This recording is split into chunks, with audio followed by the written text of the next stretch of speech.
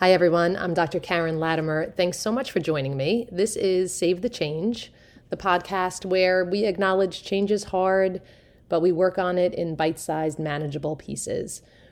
Last week, I raised the possibility that the way we are encouraging our kids is toxic to their mental health. Counterintuitive, maybe. How can encouraging them be bad? Well, maybe it isn't, but for the sake of the kids, let's explore the possibility that it might be and see what we can do about it. Even if you are the most self-aware, laid-back parent, your kids are still getting lots of messaging from the outside world, from our society, all of which might be preventing them from enjoying robust mental health. In my home, I accept I'm at least partly to blame. I'm painfully aware when I say or do something that isn't great mothering.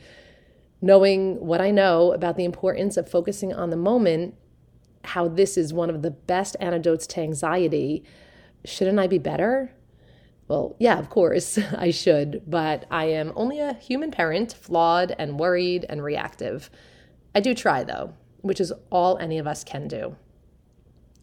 When I feel myself stressing about their future, a worry it seems sometimes I can do very little to control, there are strategies and steps to walk this back. The trick is recognizing what we say and do is important and to speak and act with intention. Not always. That would make parenting feel like a lot of work if we always had to think about it. But sometimes, when it feels it matters, you'll know when that is. Being an intentional parent does not mean you are perfect. It simply means you acknowledge your role in your child's health, both mental and physical, and you are thoughtful and proactive about improving it when you can. So how does this tie into purpose? It does, I promise. Stay with me and allow me to repeat the definition I quoted last week because I really just like it. This is from the World Health Organization. Quote, "Mental health is a state of well-being in which every individual is able to realize his or her own potential, can cope with the normal stresses of life, work productively, and make a contribution to his or her family and community." When I look at this through the lens of being a mom and I break it down, this is what I hear. First, a state of well-being in which every individual is able to realize his or her own potential. This part, for me, underscores the importance of seeing my children as individuals with specific strengths and weaknesses and being realistic about what they can achieve. To me, this means I can encourage them, but I should do so in the framework of what is actually possible. I watched the Chiefs-Bills game, playoff game the other night, and yeah, I would really love one of my kids to be Taylor Swift or Travis Kelce, but it's not happening. If I want tickets, I'm going to have to buy them myself. 2, can cope with the normal stresses of life. This tells me 2 things. I can and should prioritize stress reduction, but I also need to accept that they will have challenges and dealing with these will help them understand they are capable of doing hard things.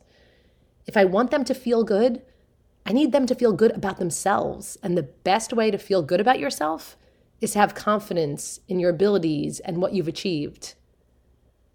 Next, work productively. Yes, in school, their first priority is school, of course, and I want them to do their best. But it is important to help them find value in doing their best for what it means to them today, for simple gratification of a job well done.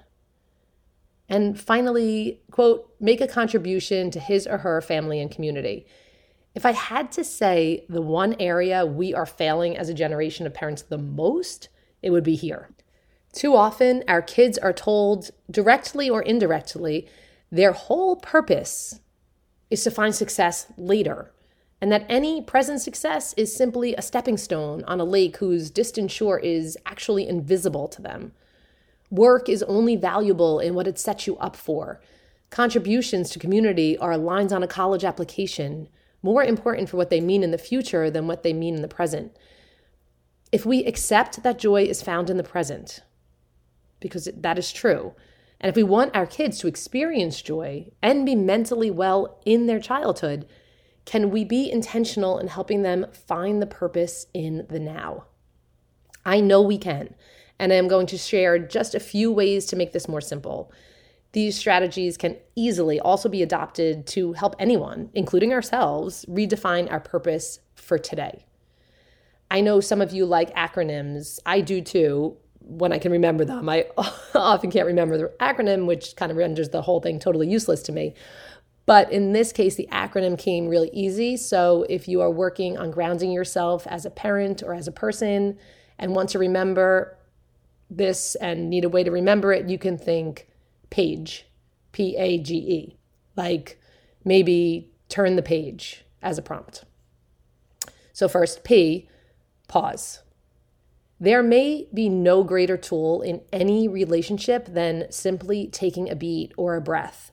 We talk about it a lot in therapy and coaching as a tool to use when we are triggered by something. That breath is great. It gives us pause to respond more thoughtfully and appropriately. But what about when you aren't triggered, but rather excited? When your child is enthusiastic about something, how often do we interrupt because we get excited they are excited about something? Our parent brain too often hears, "Mom, I got a 98 on my English paper," and jumps to, "Oh, maybe they are destined to be an author."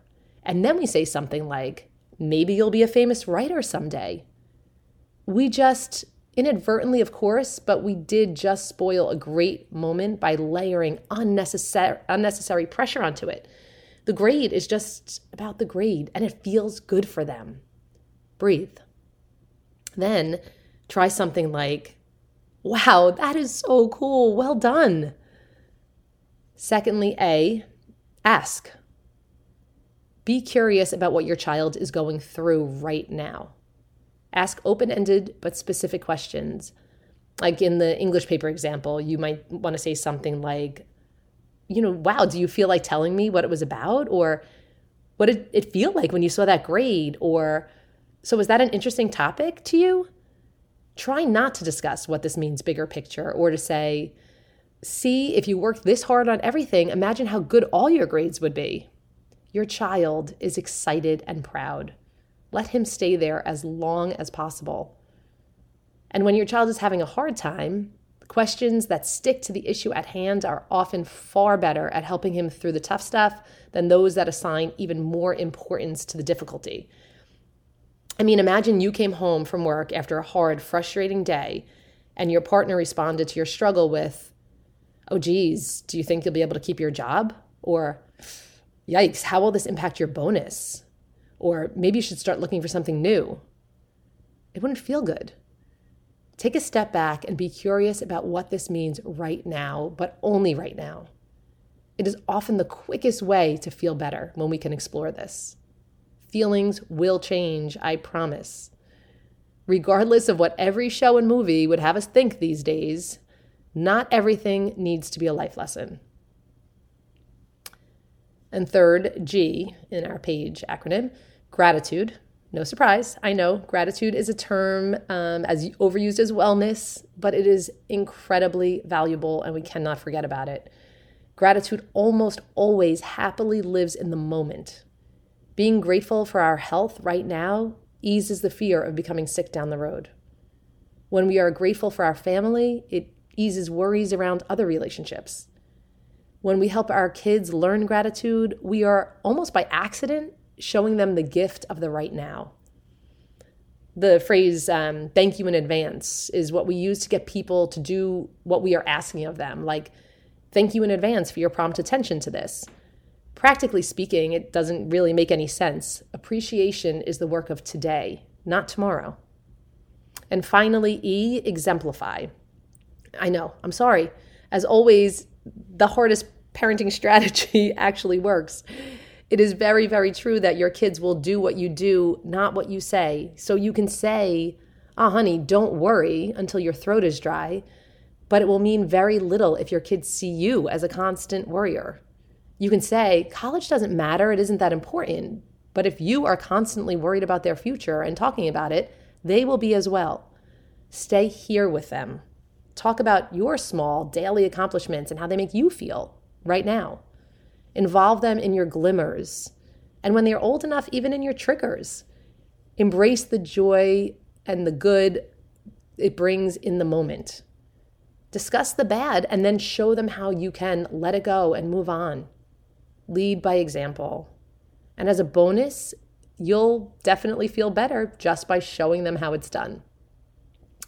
So generally, just be mindful that this overemphasis about who they will become is tarnishing who they are. Our children are already growing up too quickly. I mean, our 10-year-old girls are obsessed with skincare. They take over Sephora after school. And our 10-year-old boys are checking out muscle building workouts and heaven help us, who knows what else. All our kids are exposed to more than their growing minds can process. It's up to us to help them slow everything down and create the space to let them do the most important work of childhood. That is being a kid and enjoying all the freedoms and joy it brings. Okay, that's it. Thanks so much for listening. Have a great day. Actually, just have a great right now.